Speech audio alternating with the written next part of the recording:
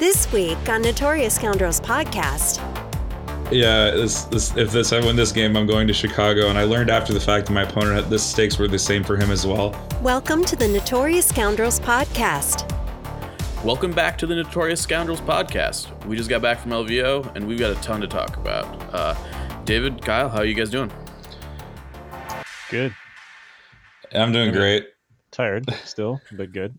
Yeah, it's been a long couple of days. I've taken like 3 naps over the past 72 hours. Yeah, I stayed in Vegas for a few days after the event, and yeah, casinos aren't so great for your lungs if you're sensitive to cigarette smoke or other types of smoke. So, as you can probably hear, I have a little bit of a voice loss, a little hoarse today. So, we'll work through that. It's okay. We can still do a good show. Yeah, I'm going to talk a lot anyway because something happened, something good. I like it. I think it's sultry. Your voice, that is. Oh, thanks. Oh boy. All right, cool. So, I guess let's talk about what we did at LVO. Do we want to save the best for last? I think sure. So. Okay. All right.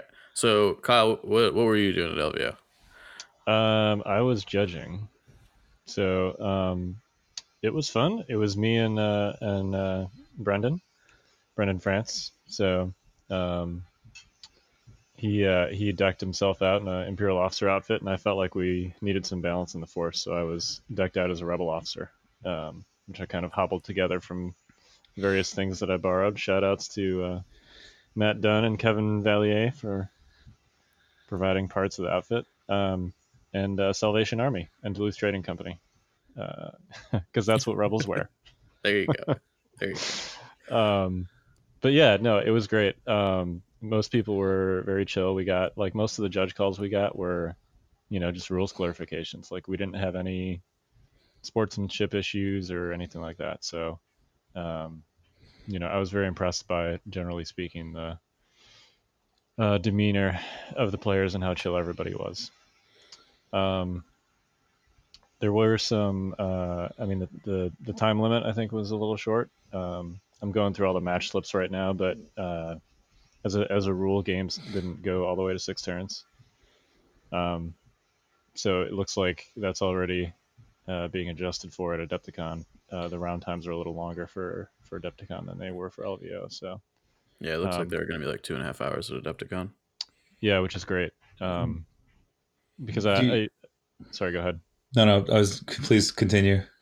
I was just going to say, like, it got better for sure as the day progressed, and all of the final cut games finished on time. So, it's definitely like it is possible for 2 experienced players to finish an entire game in 2 hours, and in fact probably reasonable. But when you've got a mix of experience levels and people are like haven't been to tournaments before, it only takes one player to like 6 turns is pretty tight for 2 hours. So you really need both players like firing on all cylinders to reach that goal. And, that's not always easy to achieve. So I completely agree with that sentiment. Given my experience in my final game, I think the last 2 rounds, I think it was an absolute blur, both to myself and to everybody who was watching. We were, like you said, firing all cylinders. It was like, okay, I'm going to go here. You can do your activation while I cohere these guys. It was really like bam, bam, bam. And, just having to make sure to, keep on top of everything and not let anything slip by when you're just trying to really go through everything pretty quickly. Although, we both had done a ton of damage to each other. And so we were down to about 4 or 5 units aside at that point from 11 on each side. So it wasn't so bad. Like, the overhead definitely got lower, but I totally, my experience totally reflects what you said, Kyle, that we had to be on all cylinders through the end there to make sure we finished on time. Yeah, so I like to see that already Adepticon is adjusting. And I won't get on my chess clock soapbox right now. That's a discussion for another Yes, cast. Please. But that was really the only. So I was looking over the survey results earlier today. I think Brendan will probably publish those at some point. That was really like the only negative comment. I don't know, man. There was like some stuff in there about like people wearing rebel outfits. Yeah. That was me, for the record. Also had General Hux, Brendan France over there. It was pretty solid, though. Yeah, I mean, the tables were really solid. The pictures are on Facebook if you want to take a look, but definitely more thematic and more dense, and I hope more mechanically useful than the Gen Con and Nova tables. There was one table, I'm sure everybody saw the X-Wing table, where there was basically no line of sight blocking terrain. Sponsored by my podcast, or my blog of all things on my podcast. Sponsored by my blog of all things, which is great, I guess, for the number of X-Wings on it, but thanks, LJ. Yeah. Yavin base where there's no line of sight blocking terrain. Yeah, I think that was like a slight to me because he knows I play Rebel, so let's make sure the Rebel sponsor is sponsoring a board with absolutely no line of sight blocking terrain. Yeah, it was certainly the one that I think we were most concerned about, and it also was the one that got the most negative feedback. So to the extent that that table is going to be used again for Adepticon, which it will with some adjustments, there will be more line of sight blocking terrain on it. So a non-zero amount.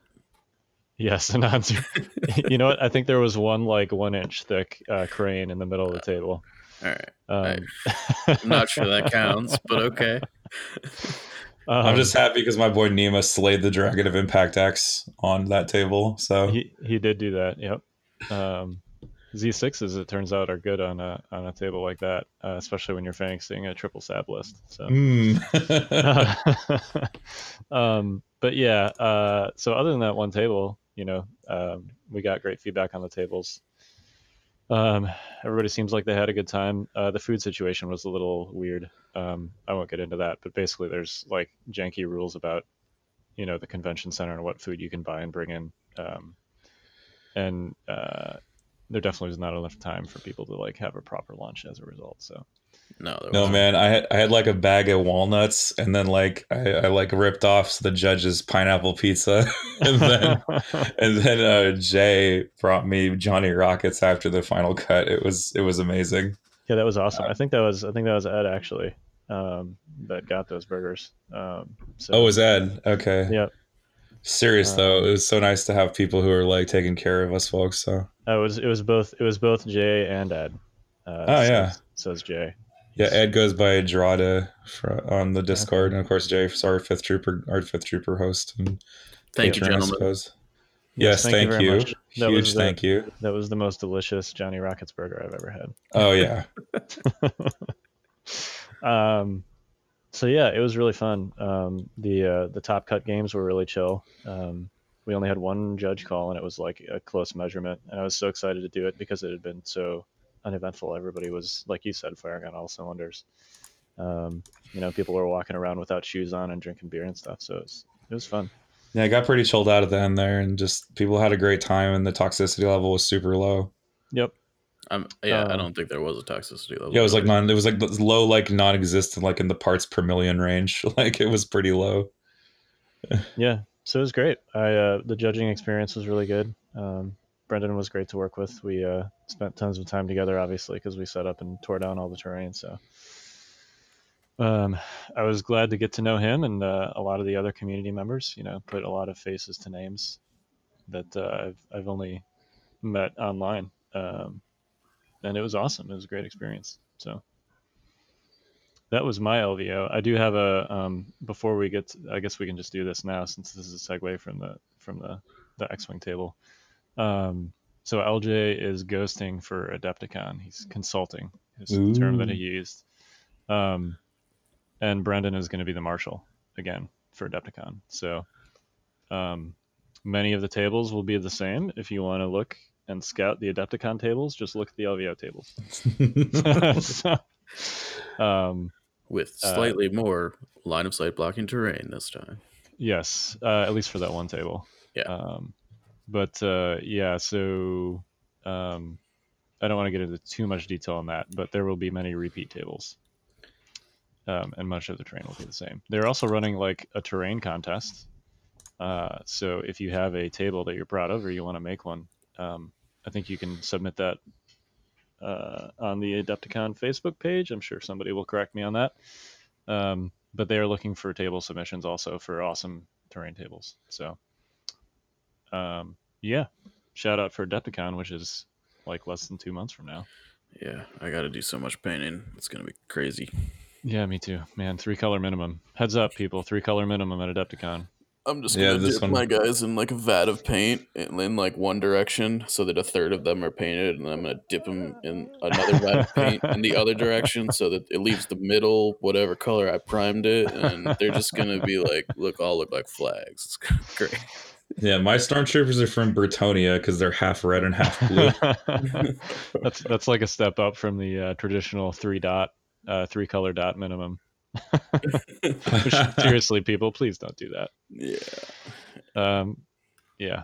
The expectation generally, at least in other games, is that you make, like, it doesn't have to look good, but you have to at least make a good faith attempt to actually paint them 3 colors. So, yeah, heads up. That's all I got. Oh, we interviewed Luke Eddy, which, Has already aired. It's already been aired, so feel free to download that if you haven't. There's a spicy teaser at the end there. And he says a bunch of other awesome stuff too.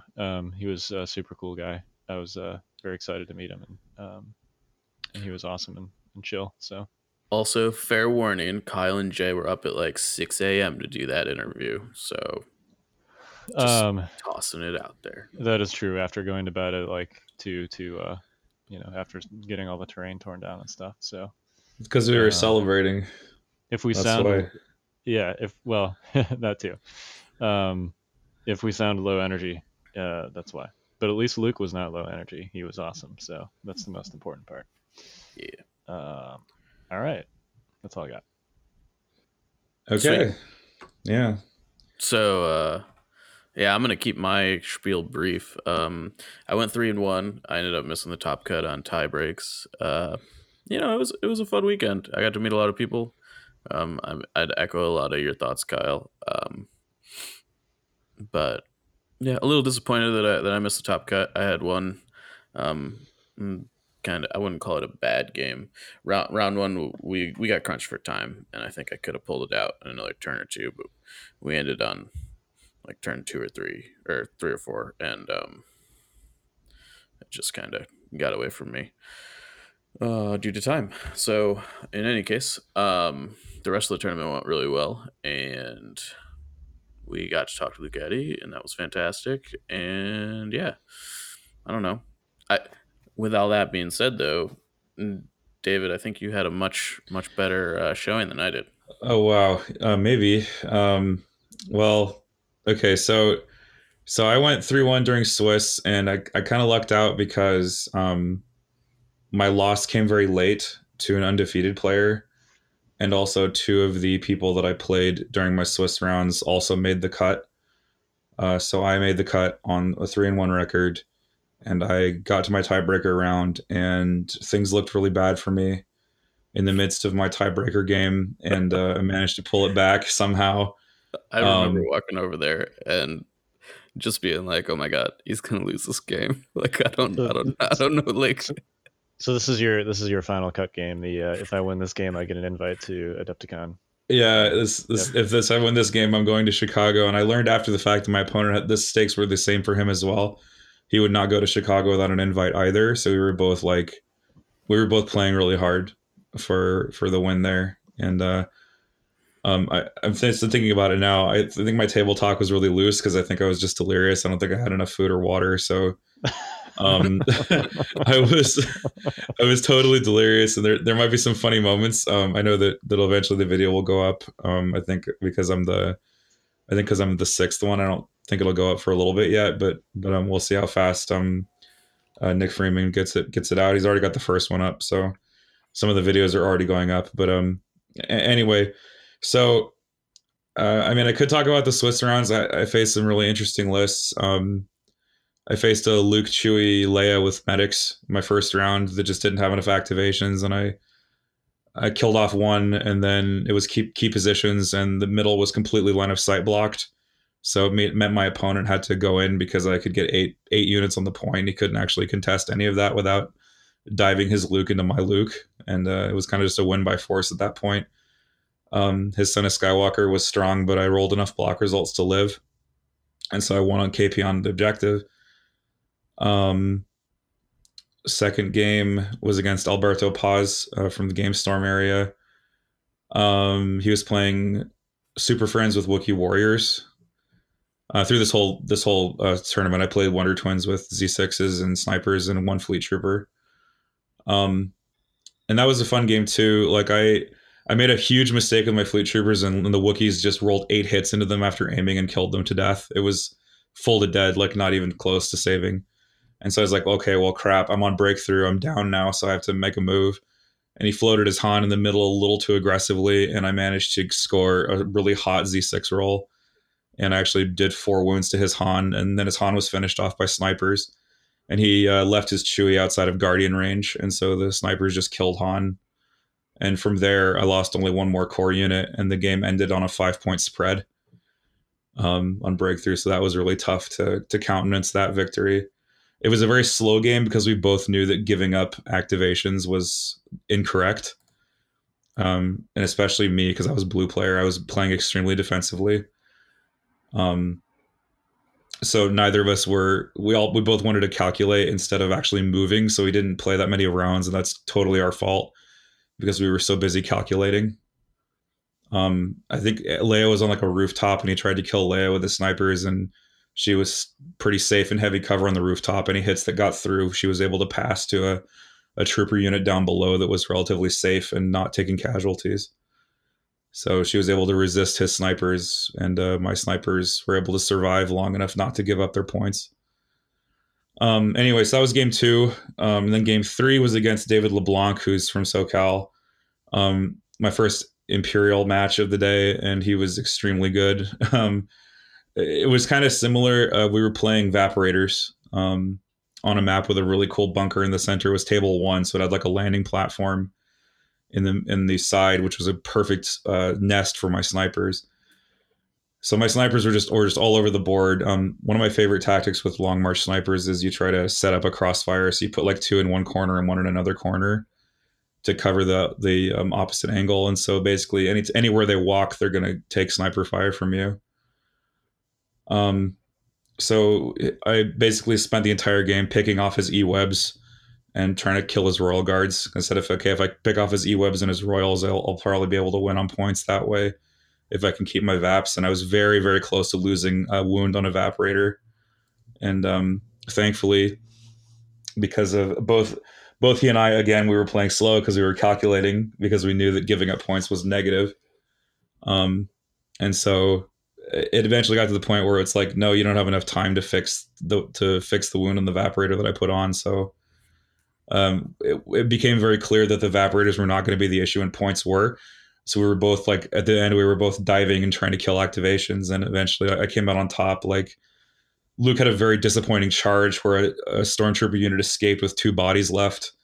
And so that was very negative for me. And I had to basically suppress a unit of Officer Snow so they couldn't aim enough crits to kill my last trooper squad in the middle. And eventually that came through for me. So that was game 3. Evaporators, again, the point spread was about 12 points. So it was a very close thing. And then game 4, I played John Griffin, also part of the Game Storm crew, Boba Veers, on a very sparse board. And he was very aggressive with his Boba with Recon Intel, trying to bounty Leia off the top. But I, instead of playing Bombard turn 1, I no time for sorrows her back into cover to duck the Boba aggression, and his Boba ended up dying to my fleets.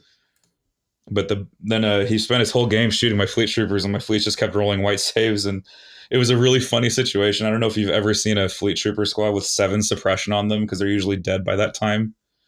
So that was a very rare thing to happen. But eventually I just kind of got ground down by coordinated fire. I kind of let him goad me into moving forward and taking shots I didn't need to take. I also did a stupid move with Luke where Luke took 3 wounds for free. There was absolutely no reason for me to put Luke where I put him, and the guards got a free charge on him. And that was very negative for me. So I lost that game, but thankfully, John, who actually won the tournament overall, my only losses to him, that means my strength of schedule was pretty godlike. So I was finished at the top of the 3-1s in 5th place. So after all that history, here's the final game, in case you're still awake. This is the one I want to hear about the most. Yeah. This is the one you want to hear about. So I've been facing, pretty conventional stuff all day. Like the medics with Luke Leia was the only like really non-meta thing I faced all day. Got lucky I didn't run into any Palpatines, so I felt pretty comfortable against all the non-Palpatine Imperials. But then I ran into this list, which was really cool. My opponent was Daniel Lupo. He ran a list that was kind of after my own Rebel Jank heart. He ran Leia Chewie, triple Saboteur with emergency stims, which is absolutely nuts. And he ran an officer fleet. He also ran a bunch of Rebel troopers that sort of rounded it all out. And so that was a very, very tough list. He also ran an FD cannon, I forgot to mention, which is the other non-meta thing he ran. It was super janky, but it was pretty clear that he had done this list a lot. He practiced a lot with his jank because, man, was it strong. Like, I was getting worked by saboteurs in the first, 2 rounds. Like, I was trying to shoot his sabs. They just weren't taking hits. Anytime they took a hit, E-stims, I'm going to drop a second bomb. And then when you try to move out to kill me, I'm going to detonate 2 bombs into 3 of your units and see how many I can kill. So the whole time, I was getting valued by these saboteurs.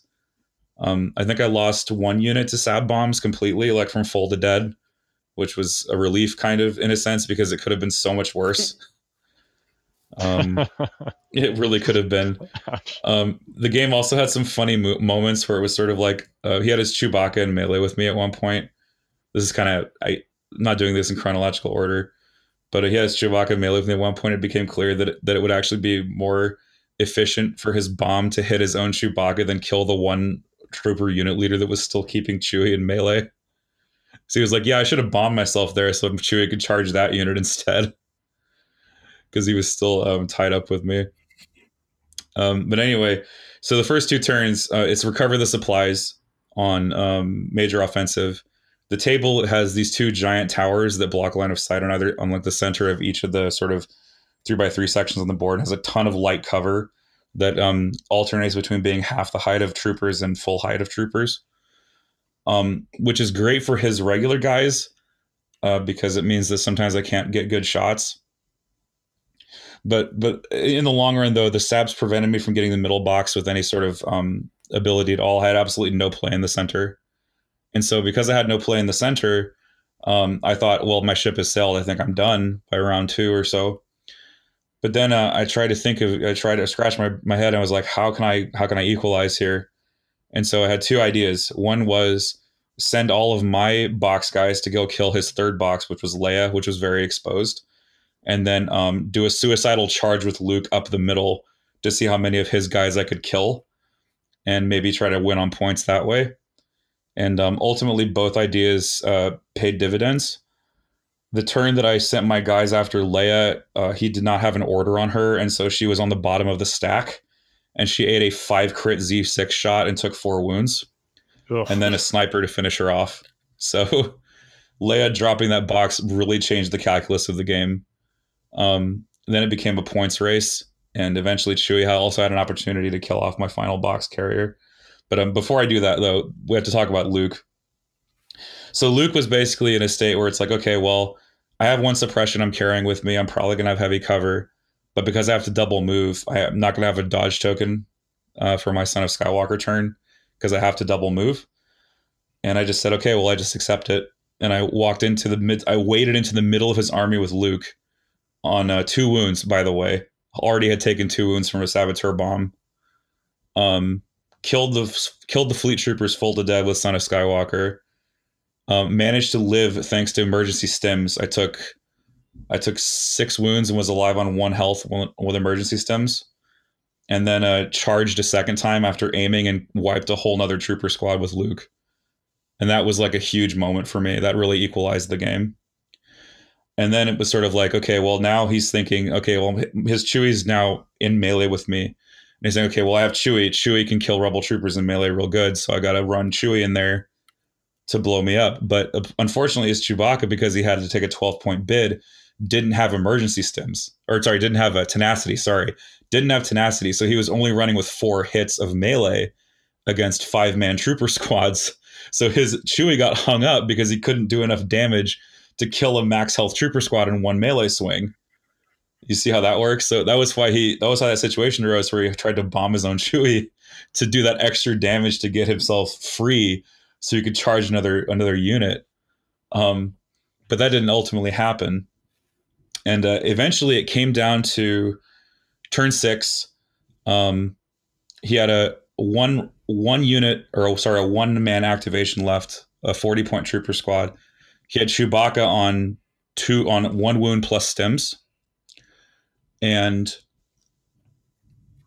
I had a trooper unit with a box that was in melee range, and I had a sniper next to that box kind of guarding it as well.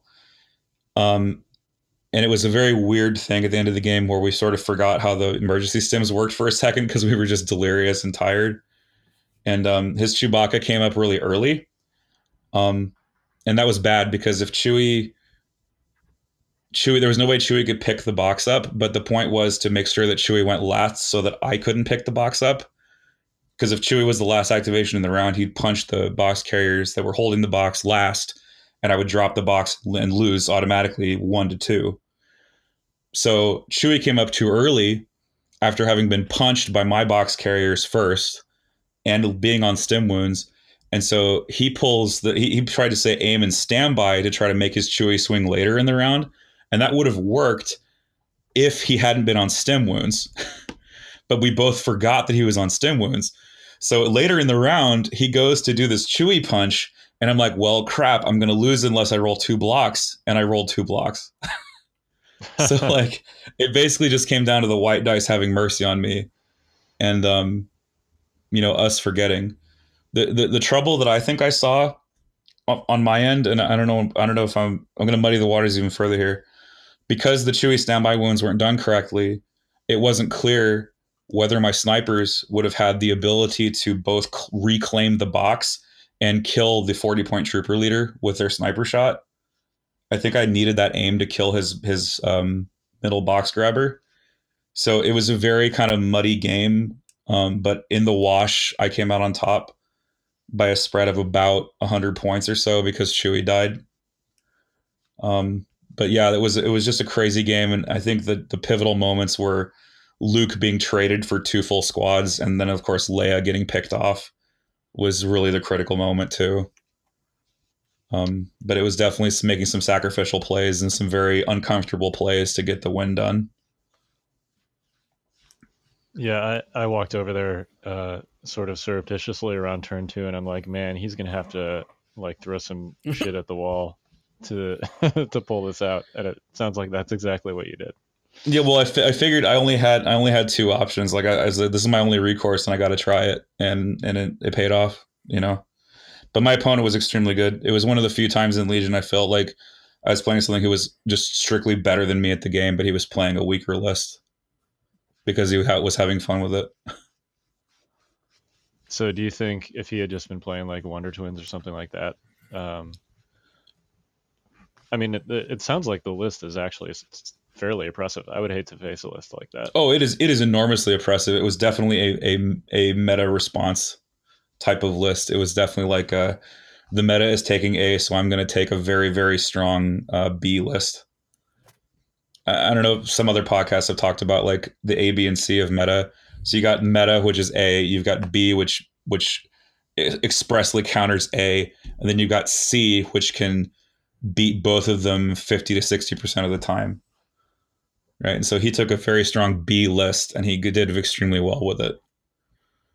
And but eventually, I kind of through a combination of getting lucky and getting the hits when I needed to get them and having them work, and just having more stuff.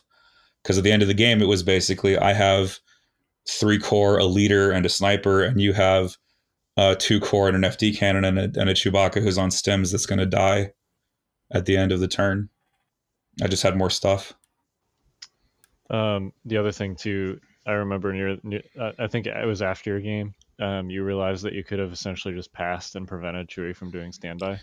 Yeah, I literally forgot that you could pass actions, like because actions actually say you may. It says you may in the perform action step rules. So I literally forgot that I felt like they were mandatory, and I was like asking for a judge. It's like, are actions mandatory? And I don't think I asked at the right moment, but man, it was crazy. Yeah, I think you asked after you were done, and Yeah. as you said, it turned out to be a moot point because Chewie should have been removed earlier anyway because of the stims. Yeah, like as soon as he stood by, I should have pointed out that his stim wounds went on, and I should have forced him to take Chewie off the board. But Yeah, that's just it was late. We were tired. Yep. We didn't even think about it. But like I think I was going home and I was thinking it through, and then I think I woke up the morning after. I'm like, oh my god, we played that totally wrong. But yeah, it was a crazy. Oh, can I also say that I got really like demoralized at the start of the game. Normally, snipers are favored against saboteurs, but not when your bombardment gets completely soaked by Chewie and his bombardment flat kills two of your sniper strike teams. Yeah, that seems real bad. So I was down 2 activations from the start of the game. So it was an even greater comeback than it might even have appeared on paper. Yeah. Yeah. Speaking of that, one sort of note about real tables versus like TTS tables, if you're used to playing on TTS, there's not necessarily going to always be like 3 good line of sight blockers in your deployment zone to hide, to corner peek snipers behind. I think we're kind of used to that on, if you play a lot on TTS, but like real tables, that's not always going to be the case. So if you take 3 snipers, there's like a real chance that one of them is just going to get nuked off the table on your first turn, even if you're accustomed to being able to corner peek them. I think most of the tables were pretty okay for that. Yeah, I think probably 80% of them were fine, but there's definitely like a meaningful percentage where that's a possibility. The X-Wing table is a clear example, but there were a couple more tables like that too, where if you had like 3 sniper teams, there just would not be enough safe places to put them. Yeah, they just all died at coordinated bombardment. Reflecting further on the game, he also had a very good layout for him, which created kind of a fortress for the major offensive deployment zone where he had like a wall on either side of his deployment, which forced me to make kind of greedy deployments with the snipers, and he just punished me terribly for making these greedy deployments, like deployments that I thought were safe, but were not because, I can see the shoulder of both models because I thought it was skinny enough to hide, or that it was wide enough to hide both. But it's like, no, I can see both. And it's like, oh my God, he's right. Oh my God, I'm an idiot. I'm going to lose these strike teams. And that's exactly what happened. But that one strike, though, the one that was left, MVP all the way. He got the killing blow on Leia, and he got the killing blow on that box carrier trooper unit. So one shot. Yeah. Kill. Exactly. Exactly. It was total MVP. Yeah, you got to paint like an extra little chevron or something on him. Yeah, no, I actually gave all my snipers a fresh coat of paint, but I think I'm gonna do a special thing for him. I think he's the red brown one with the bright blue eyes. So I'm gonna give him something special. Yeah. Sergeant Blue Eyes, I like it. Yeah, Sergeant Blue Eyes. There you go. So, what was the? So what happens now? What did you get out of winning that game? I get to go to Chicago and play in High Command. Yay! I get to go to Adepticon. I also got a trophy. That was really cool. There's some awesome trophies with the LVO Elvis on them. Oh yeah, I forgot to plug the swag, but the swag was pretty awesome. Yeah, the swag was amazing. We got poker ship tokens. We got Rebel Lightworks objectives. We got all kinds of good stuff. So, David, I know that I think me and you have played games with those tokens up at this point. Can you imagine playing this game without those tokens? Actually, I haven't. I got mine and I never used them all day. Yeah. Oh man, I'm sorry to disappoint you. You're good. You're good. I was hoping to, find a fellow here, but that's fine. So after 4 games of it, like I can't imagine playing with the standard tokens. Like these poker tokens are real legit. No, I think they're super legit too, because like the thing with the paper tokens is that eventually they start to wear out, and that creates a situation where your opponent or you could edge sort accidentally. For some of you, I learned a lot about gambling in Vegas, and edge sorting is where you use defects in the card's edge to detect which card is where in the deck. And so that creates a vulnerability there in the game when you have tokens that are worn on the side in a certain way. But a lot of people don't study their tokens that closely. But so the LVO tokens are definitely going to be an upgrade, and they will prevent edge sorting for sure, just from wear and tear. It's not intentional. And they're also smooth, so obviously by default you can't tell like what the what they're supposed to be. Yeah, they're not like real poker chips that have the grades to let you know by feel what the denomination is. But they're sweet, man. They're amazing. So yeah, I'm going to Chicago. It's gonna be awesome. I'm trying to find a room, trying to get money. But yeah, I'm looking forward to playing in High Command.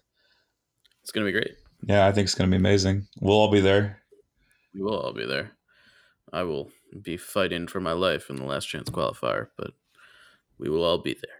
LJ will too, and so will R1. I know some of you who listen to the Yavin Base stream have listened to me and R1 do drunk commentary.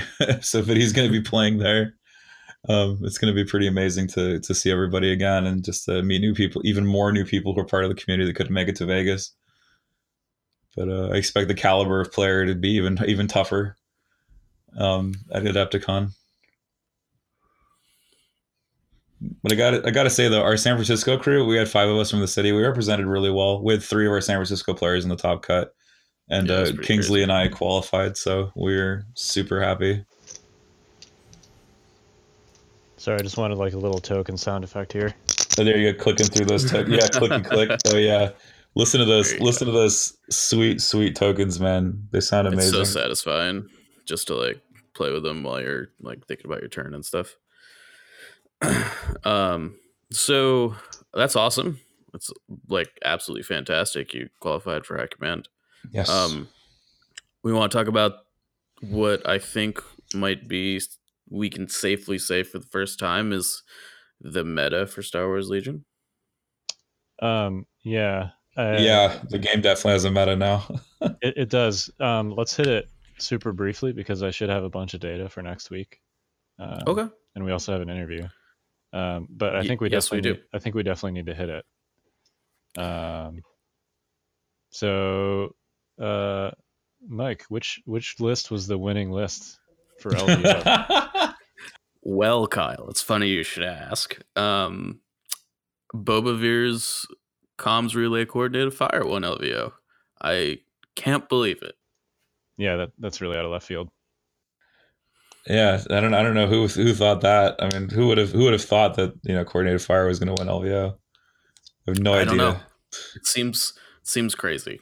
Yeah, it's a horrible card. So we all right. Without getting too much down the rabbit hole, we did have Mr. Griffin on himself to talk about his list. So he's going to be on shortly after this. Yep, in like 5 minutes. Yeah, 5 minutes or less. But core snipers and 2 really strong characters is basically meta right now. Although the FD turret did appear. Yep. Who would have thought also that the FD turret would have appeared? I think Kingsley was mentioning the barricade rule might have had something to do with that. And anyway, I just wanted to mention that before we get out. But overall in the tournament, every unit was represented. No units were left behind, not even the lowly airspeeder. There were 2 airspeeders, yeah. And it was really cool to see ATSTs boxing. That was really fun.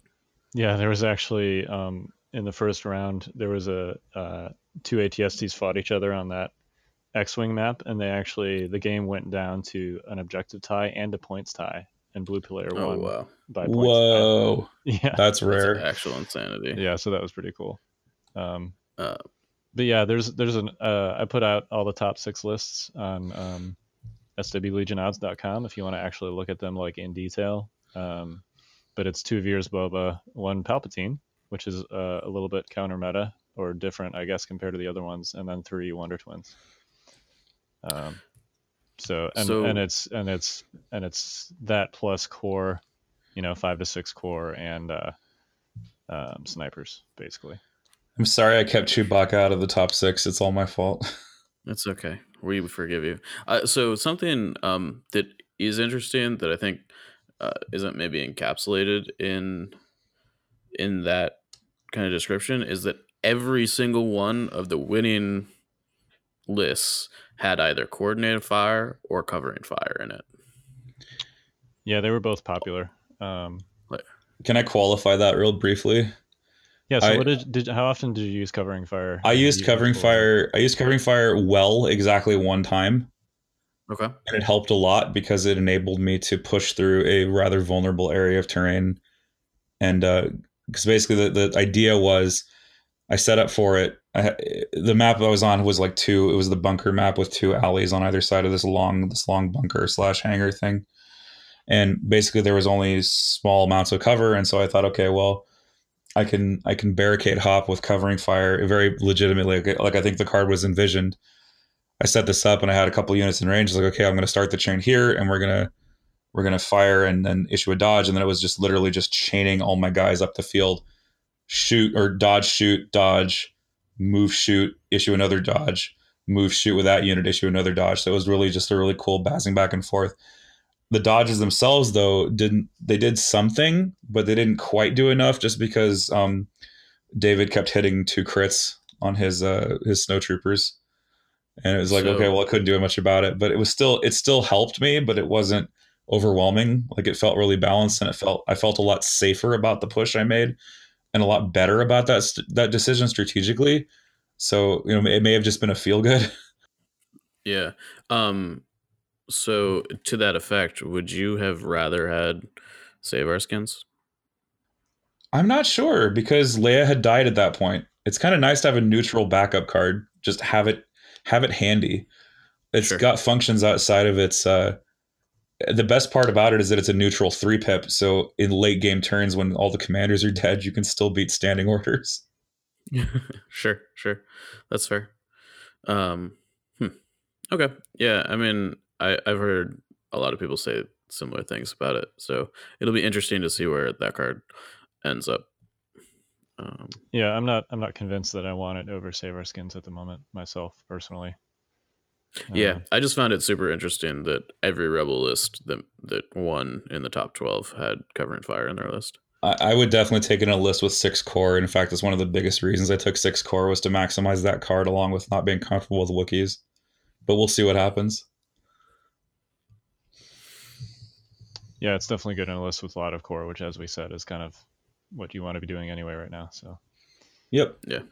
And it also, Save Our Skins is a little bit of a glorified assault.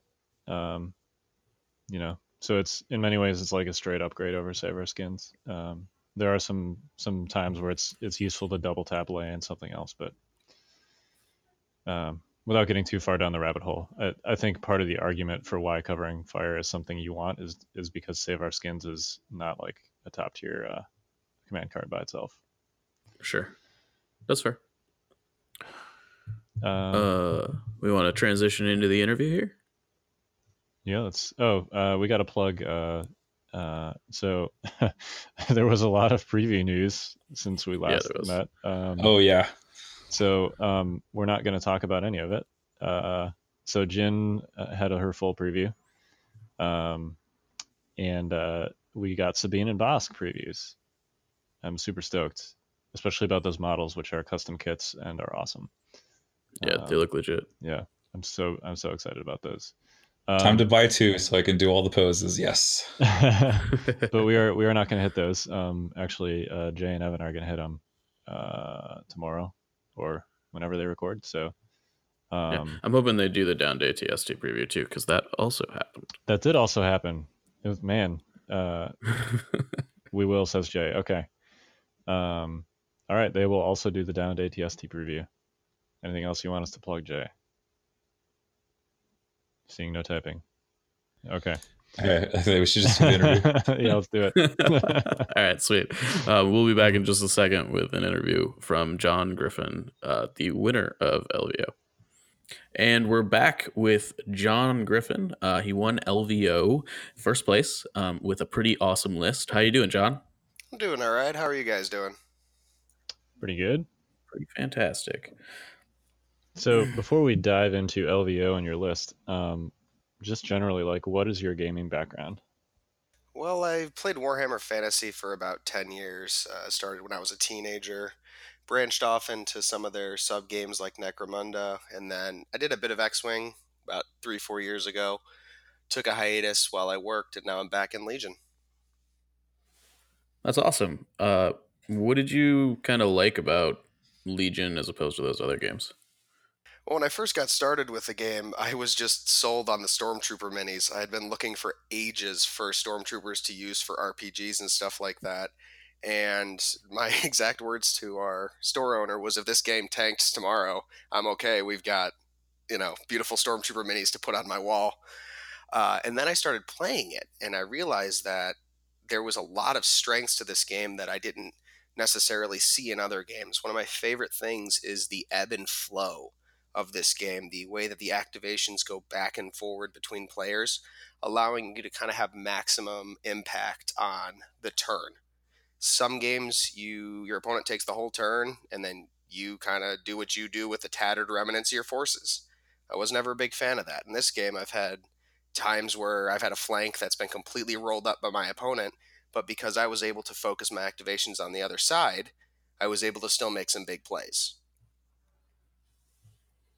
Yeah, that's one of the things that drew me, that and the command card system, to Legion also versus other games like 40K, which you alluded to. The alternating activations, I think, makes for a much closer game and kind of avoids those like hammer table wipe turns.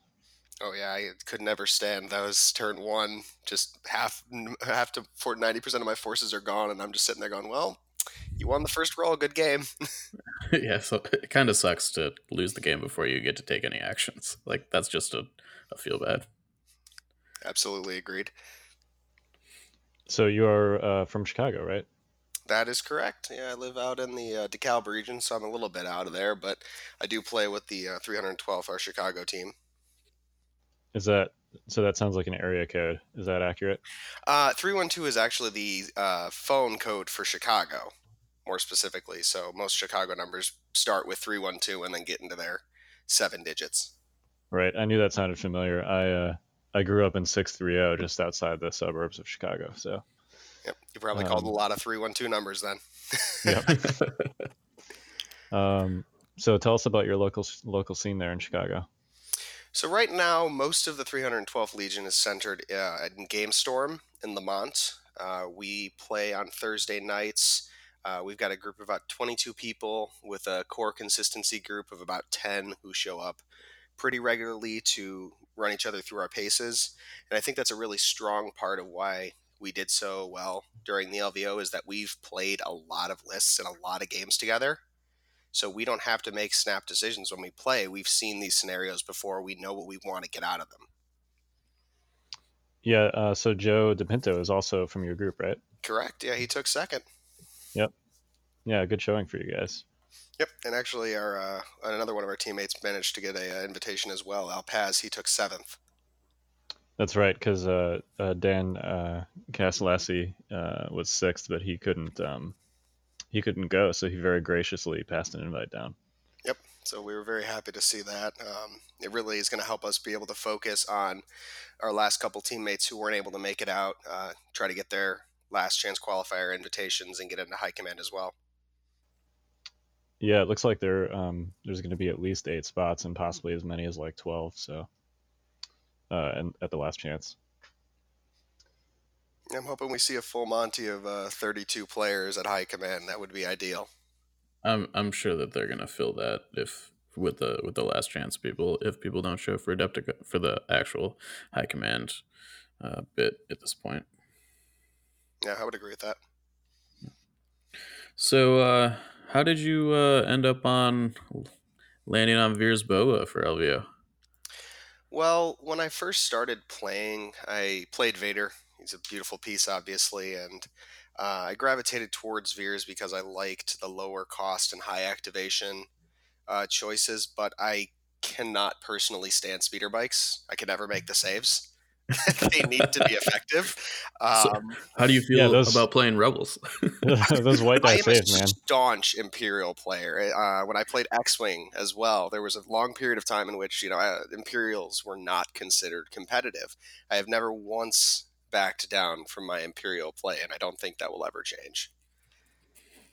It's just a faction choice, honestly. It's something that I kind of defined in my play identity. So you gravitated towards Veer's Boba because of Boba specifically and the lower activation count. Well, with Boba specifically, I just didn't want to run evasive maneuvers. And at the time, running Boba Fett was the only way I could run Veers without having speeder bikes or sacrificing command hand efficiency. And the more that I played Boba, the more that I realized what a versatile piece he really was. And even now, with my considering switching over to Krennic after his release, I'll still probably keep Boba in the list. Yeah, that makes sense. So just for the listeners here, I'm just gonna kind of go down. Or why don't you take us through your list? Actually, I think that's probably a better idea. Do Yeah, you no have it problem. in front of you? Oh yeah, I have a whole dissertation. So we start off with Veers as the centerpiece. He's really directing the troops, giving out those spotter tokens and removing suppression where he can. One thing that I early on didn't do well with Veers was utilize his gun. A lot of times I held him back around my snipers, and I was really underusing him. Veers at range 3, because he surges to crit, has a really good chance of popping off one unsavable wound a turn. So if he's Mhm. up there with your stormtroopers, he's usually doing work in addition to actually passing on his support buffs. Then I started It's kind of like a fourth sniper. exactly. He has a Yeah. really, really good chance of pushing that wound through, just like the others. Then you get your stormtroopers. 4 of them in my list. Only one, including a comms technician, which is just there to make the coordinated fire turn more effective. So I got a question for you about that, because I've been running something very similar with the comms relay bit. Now that LVO is kind of done and over with, how do you feel about the comms relay tech in this list generally? Do you feel like it's mandatory? Do you feel like it's something you can overlook? How do you feel about it? So in my game 3, my opponent had comms relay, and I actually managed to snipe it off the board before he was able to use coordinated fire. And his turn using that card actually stuttered immensely because of it. I feel like it's essential if you're planning on running comms relay. It's not a very expensive upgrade to take if you're already planning on taking the extra trooper, but it makes the coordinated fire turn so much better than if you're relying on random activations to try to get the maximum value out of it. Awesome. Cool. I didn't mean to stop you in totality. It just seemed like a Oh, good place to insert that no tidbit. problem. So then we got to the snows. Now, a couple people asked me why I only chose to ran 1 unit of snow troopers.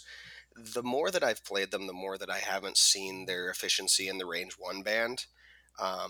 It tends to be that opponents just annihilate them off the board before they're able to really get there and do damage. And even when they roll, 5 to 6 black dice and red dice, because I'd be giving them frag grenades, they don't tend to actually do as many wounds as you'd expect. So nowadays, I more use them as a melee deterrent. I keep them in a cover area relatively close to the front of my forces.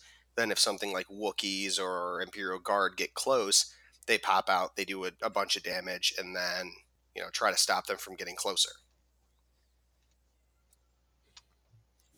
Cool. So I just want to jump in because, well, why don't you finish going through your list? But I have a couple. That's I have fair. a couple things. Snipers kind of explain themselves. They're 1 suppression, 1 wound per turn choices. I have 2 of them in there. They help to get the activation count up as well. I usually counter snipe with them, which is something I notice not every player does. Specifically because I like to remove other pierce sources from the table. And then Imperial Row Guard was my big change before LVO. I realized that the list that I had ran, which was 3 snipers, 11 activations, really had a weakness to melee-centric lists, triple Wookiees, or really anything, including Luke. I included the Royal Guard specifically to be linebackers. They weren't going to run out and do their own thing because they didn't have enough supporting pieces in my list. They stayed close to the line, and then if they were a melee unit approach, they were there to intercept. I was actually going to ask you specifically about that choice. I pretty much ran the same list as you, minus IRG and plus DLT and a sniper squad. So I was running that 11 activation list. So you felt like that was like a pretty good change that you made generally? Yes, I only played against Luke in 1 game, but having the IRG actually deterred my opponent from bringing Luke in quickly. And when they fought him, they actually managed to inflict 5 wounds before he got away. So they had a pretty solid showing for what their intended role was. Yeah, that was David, I think, our Yep. our co-host David that you played. Yes, he was. He was my Um, favorite game by far. you were you were his only loss, I Yes. think. Um, so did you? This goes back to the guard a little bit. Did you follow like Invader League at all I actually did on not. TTS? It's one of those things I kind of regret not keeping an eye on because I've been told that the meta is actually somewhat getting defined by some of the choices being made in Invader League. Yeah, because I was gonna say Garnanana. I think I pronounced it right. We actually had him on a while ago, and he told us how to pronounce his name, and I've since forgotten. He's seriously though, he's a good friend. I talk to him all the time, but he ran a similar list for Invader League elimination, and he was second. He lost to Kingsley in the finals with a very similar list. So I wasn't sure if you'd followed that at all, but it sounds like you guys sort of organically came up with, separately, um, this a very similar and similarly effective Empire list. Yeah, sounds like it. It wouldn't surprise me too much if his thought processes kind of mirrored my own when designing it. Yeah, well, the reason I said that is as you were going through explaining it, it's like that very much mirrors his thoughts that he's expressed about that same list. So, um, yeah, I mean, obviously it's an effective list. I think it's probably personally, I think it's my favorite Empire list out there right now. So, um, what was your favorite moment from the tournament? So going back to that game 4, as I was playing with David, he had a very early advantage on me. He managed to take Boba down because I played him very aggressively, and he exploited that. And he chose during that game to play the scenario instead of necessarily just retreating his entire army with the points advantage that he had, which would have been perfectly valid. Um, and it was at that point that I realized that this community is fantastic, and it was my favorite moment because we played the game. He fought me to the bitter end with everything he had, and really allowed both of our lists to shine in that scenario. Yeah, it's funny because we talked about this very thing a couple weeks ago. Because there was a team league game where it was like a up on point situation, and we were like, "How do you make the call when to just sort of be boring and retreat back into your deployment zone and do standbys and dodges? If you're up on points, or do you actually like play the game out?" And it sounds like he did the latter Yeah, he thing. made the exact same call I would Even make in that scenario. I understand the argument of that it is winning the game by playing it that way, but I'm a personal fan of playing the scenario itself. You've played the turn 0, you chose a scenario. I feel like you should at least attempt to play it. yeah, well, I'm sure that he will be glad to hear that that was your favorite game of the day. So we talked a little bit about your list. I'm interested in hearing your thoughts on the command cards that you chose to bring. I know that there's not a ton of flexibility presently, but how did you feel about the variety of command cards you brought? What did you think the strongest ones were, and would you change anything about it? um, I would say right now my command hand really doesn't have any flexibility in terms of what I can take out or put in. At least not until the Krennic spoiler. For now, really the biggest weakness in the command hand is just the generic push, followed by the ZX flame projector. I think so. My 2-pip turns are kind of my weakest options, just because the ZX is usually a card that you have to use when Boba's in a situation he doesn't want to be in. He doesn't necessarily want to be in proximity to units with large amounts of firepower, because the more saves he has to roll, the more misses he's likely going to take. And push, of course, gives you no benefit whatsoever besides the okay chance for winning initiative. Going up in pips, I personally love Boba's ZX or Z6 jetpack rocket. I do not use it as much anymore to pick up bounties. I don't actually pursue bounty very often anymore, not since key positions was changed. I actually use it to take out strike teams. Usually with Mm. recon intel and Boba, turn 1, I can get in range 4 and pop off a strike team because they're not getting any cover, and I'm rolling 3 dice with 7/8 chance to hit. That's a pretty strong turn 1 play and not one that people expect from Boba Veers. They expect the turn 1 maximum firepower, which I use usually for the exact same purpose. I use it to take out another strike team 9 times out of 10. Or if somebody is running a support unit like an FD or E-Webs, I'll hit that pretty hard as well.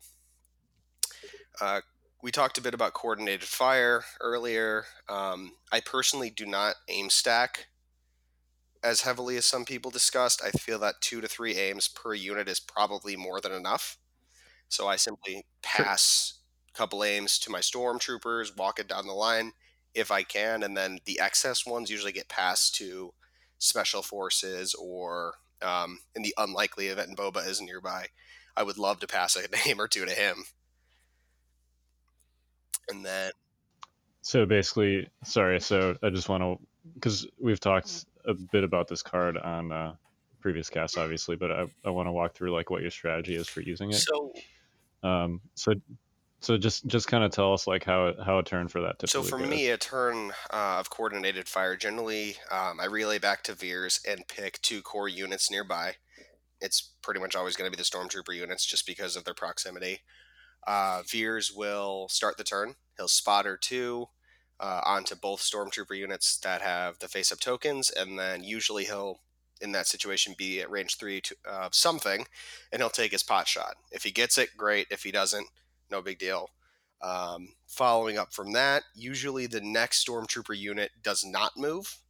That unit aims to get the second aim token and then fires, giving me 2 tokens to transfer to the third unit. Now, I've hit that 3 token kind of sweet spot on my third activation. At that point, that unit usually will move to try to either get a better position, or if I can open up an entire flank by just passing around some terrain and leave my opponent without any cover, I'll absolutely do that because my odds of getting 6 hits, with the DLT plus 4 is pretty high on 3 aims. So then I'll do that. I'll pass the 3 tokens to the next stormtrooper unit and kind of just walk my way through there. Once I get towards the end, that's when I'll disperse the tokens to whatever special forces happen to be at the end of the daisy chain.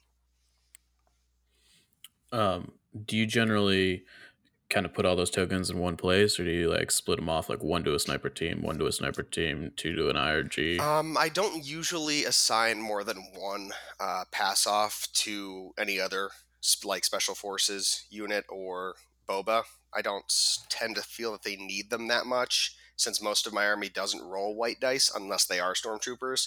The unit that actually needs the aims the most at the end is the Snows, usually because they're not at range 1 most of the time and are just rolling white dice without having the benefits of precise. Yeah.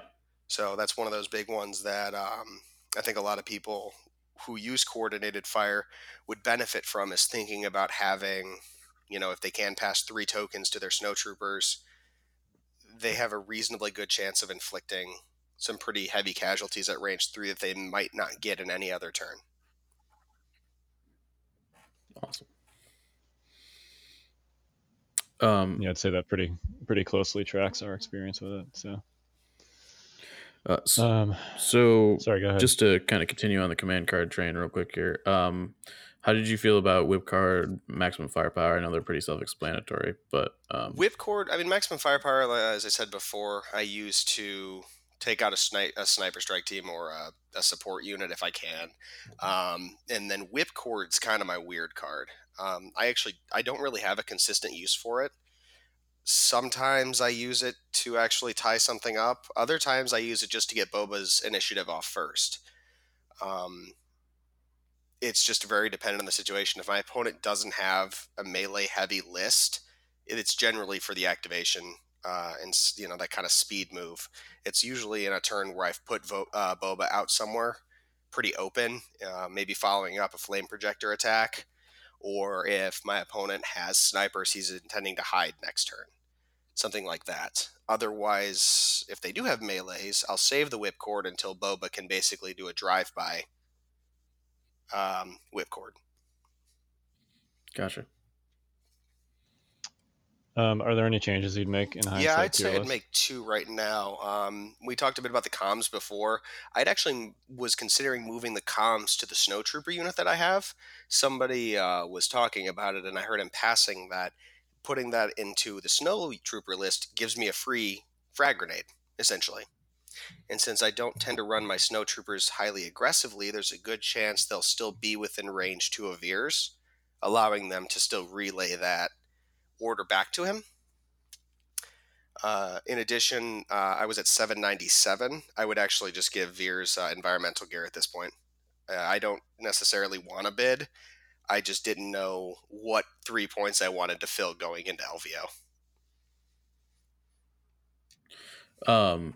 So let's talk about not kind of wanting to bid, I guess, at this point.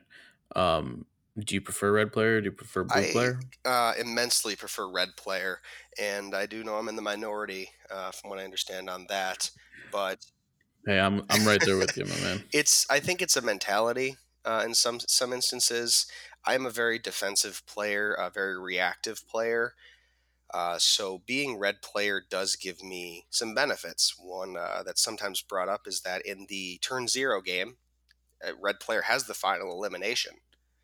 There's a lot of opportunities to completely change up the game, and your opponent cannot respond to it because you're red. You went last.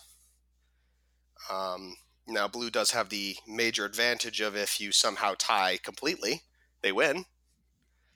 That did It happen did. once. I was quite in round surprised, one. and Yeah. but usually that tends not to be the case, so I don't see it as a major loss. And I did test before I came to LVO about a month prior. I played a tournament with I think a 4-point bid, 4 to 6 point bid, and I played blue every game. I could not stand being blue, not being able to react to my opponent's deployment. They had choice of final elimination, and turn 0 just completely messed with my head. And I realized that going into LVO, if I could choose to be red at any point, I would be. Yeah, I noticed as I was going through your slips, there was a lot of John Griffin red player. 5 for 5 is what it was. So. And I actually, one of those games I got to pick. Everybody else beat me on the bids the other games, but in one particular instance, I did have the choice, and I did choose to be red player. I always find that funny when you win the points war and they just assume that you're blue player and they're like, all right, what side do you want? And you're like, whoa. That's exactly how that went down. Slow your roll, my man. That's exactly what happened. I think it was game 3. It was like, oh, you're going to be blue. And he got up and I'm like, no, sit down. You're blue. I don't want it, man. You could have it. Did you notice, when people picked blue, did they ever swap table sides with you, or was it sort of just a habit for people to be like, whatever? I'll take players this side? do. At LVO, most people at least took the time to consider the side they were on. I think I switched in one instance. I think it was by game 2. I think it was against Jace Pippin. He decided that he did not like his side, and it was the X-wing table, and we switched it around. And I think he said, actually, in hindsight, that was a mistake on his part. It's funny because that table is also almost perfectly symmetrical. We had to put down very few barricades on that particular table. Everybody hated that table. Yeah. I'm not surprised. I think that was certainly our most open table. Yeah, there was no line of sight blocking. Concerned. No, there was that pillar in the center, which actually I did use it once to block line of sight. I had a 2-man squad that hid behind it to hide from a sniper. But that was about it. Everything else was way exposed. I wanted to do one more thing on the red player bit. One advantage of blue player is that you get to essentially veto 3 cards before you start. And I run a very sort of the rebel mirror of this list, which is actually very similar to David's list. Wonder Twins, core snipers. But essentially, it's if you run a list that doesn't care about condition cards, then I guess you probably don't care about that aspect of it. Like, really, the only card I think probably you care about is limited viz, and everybody. Well, here's the thing anyway. about limited visibility. That has been brought up to me in the past, especially when I ran 3 snipers. And this goes back to kind of with discussions people may have had with me about key positions before it was changed. If I see somebody who has like limited visibility in the third slot, for example, and I know they're going to go for it, I'm going to look to see if they have recover the supplies as their scenario card. Because if they do, limited visibility with my list and recover the supplies with the right deployment means that Boba can go take the center objective and my opponent can't shoot him at all. That's Yeah, really and great Boba with point. the boxes. Boba with the box essentially wins you is the game a bad lot news. of times. And that's kind of one of Yeah, those it does. things that I think makes some players go in without any plan. I have a plan for pretty much every scenario. I at least have some sort of, objective going in with those. And that combination of cards is exact. I have that already pre-planned. That kind of situation is if I see limited visibility, what do I want to do here? Yep. And I actually cut recover because I don't have Boba. Even though Luke is great at recover, also Boba's better at it. So He's so much better at it. He's so much better at it. Yeah. But Boba trumps Luke, I think, as long as he grabs the box before Luke does. Which he certainly can. Yeah.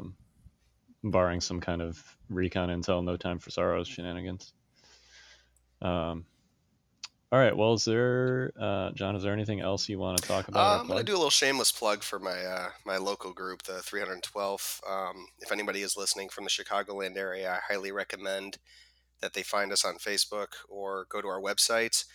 I will be posting up a more comprehensive breakdown of my list information and kind of what happened during my 5 games on there. We're hoping to, create a sense of inclusivity around Chicago with all the stores. So if you're a Legion player looking to find something at a local store, that's probably the best way to do it. Awesome. I don't currently live in Chicago, but like I said, I used to, and I love to see that there's a good community there. So 22 players sounded like a ton. I'm really quite impressed, frankly. It definitely helps get those reps in. Yeah, that's for sure. Yeah, it helps a lot that you're not playing the same people over and over again. All right. Well, anything else before we sign off here? I think that's everything. Thanks for having me, guys. Yeah, thank you for being on, John. Not a problem. You guys have a good night. You too. Yeah, and it was a pleasure, and we will see you at Adepticon. See you there. So that was our interview with John Griffin, the winner of the Las Vegas Open. So I think that's going to just about do it for today. You guys got any parting thoughts? I am stoked to practice over the next couple of months with you guys for Adepticon. Because we are all going in some capacity. We are all going. Yeah. It's gonna be crazy, hopefully. And now that we have some information and direction, I feel a lot better about it. So yeah. Check out the Adepticon Facebook page for attorney packets and schedules and all that fun stuff. I'm sure that they're gonna have a lot of interesting news on there. Yeah. Also, heads up, if you're in the last chance qualifier, your lists are going to be due in advance, 10 days in advance to be exact. So, whoa. Be aware of that. Please don't not submit your list. Just, make sure I think there was an email out too, but make sure you check that out because this is not like previous. This is the first time that we're testing. Not that I'm having anything to do with it, but this is the first time we being Adepticon, not me, are testing submitting lists in advance. So, just be aware of that if you're playing in the LCQ. Public service announcement.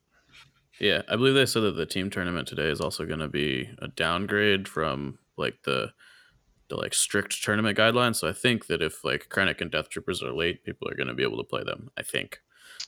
I'm not positive on that, but I think Brendan said that today on Discord. So I still need a partner for the team tournament, so just give me a holler. unless I presume Mike and Kyle, you guys are going to play as a team. So I think we're actually going to bail out because it's a long drive home. Oh, that's true. Yeah. Okay. Well, I'll probably be there for another day. So hit me up. I need a teammate. And you are correct. It is formal, not premier. So there will not be like an 11-day window for legality, Right. product legality. Ooh. Yeah. So for all of those that want to play with Krennic and Death Troopers, if they do come late, you'll still be able to play them in the team event. Triple Pathfinders, triple Commandos, go. Yeah, that's your chance to try some jank. Yeah, super janky. 6 Saboteur strike teams with E-Stims. So gross. Okay. All right. Well, I think that's it. We're the Notorious Scoundrels. I'm Mike. I'm Kyle. I'm David. Have a good one, guys.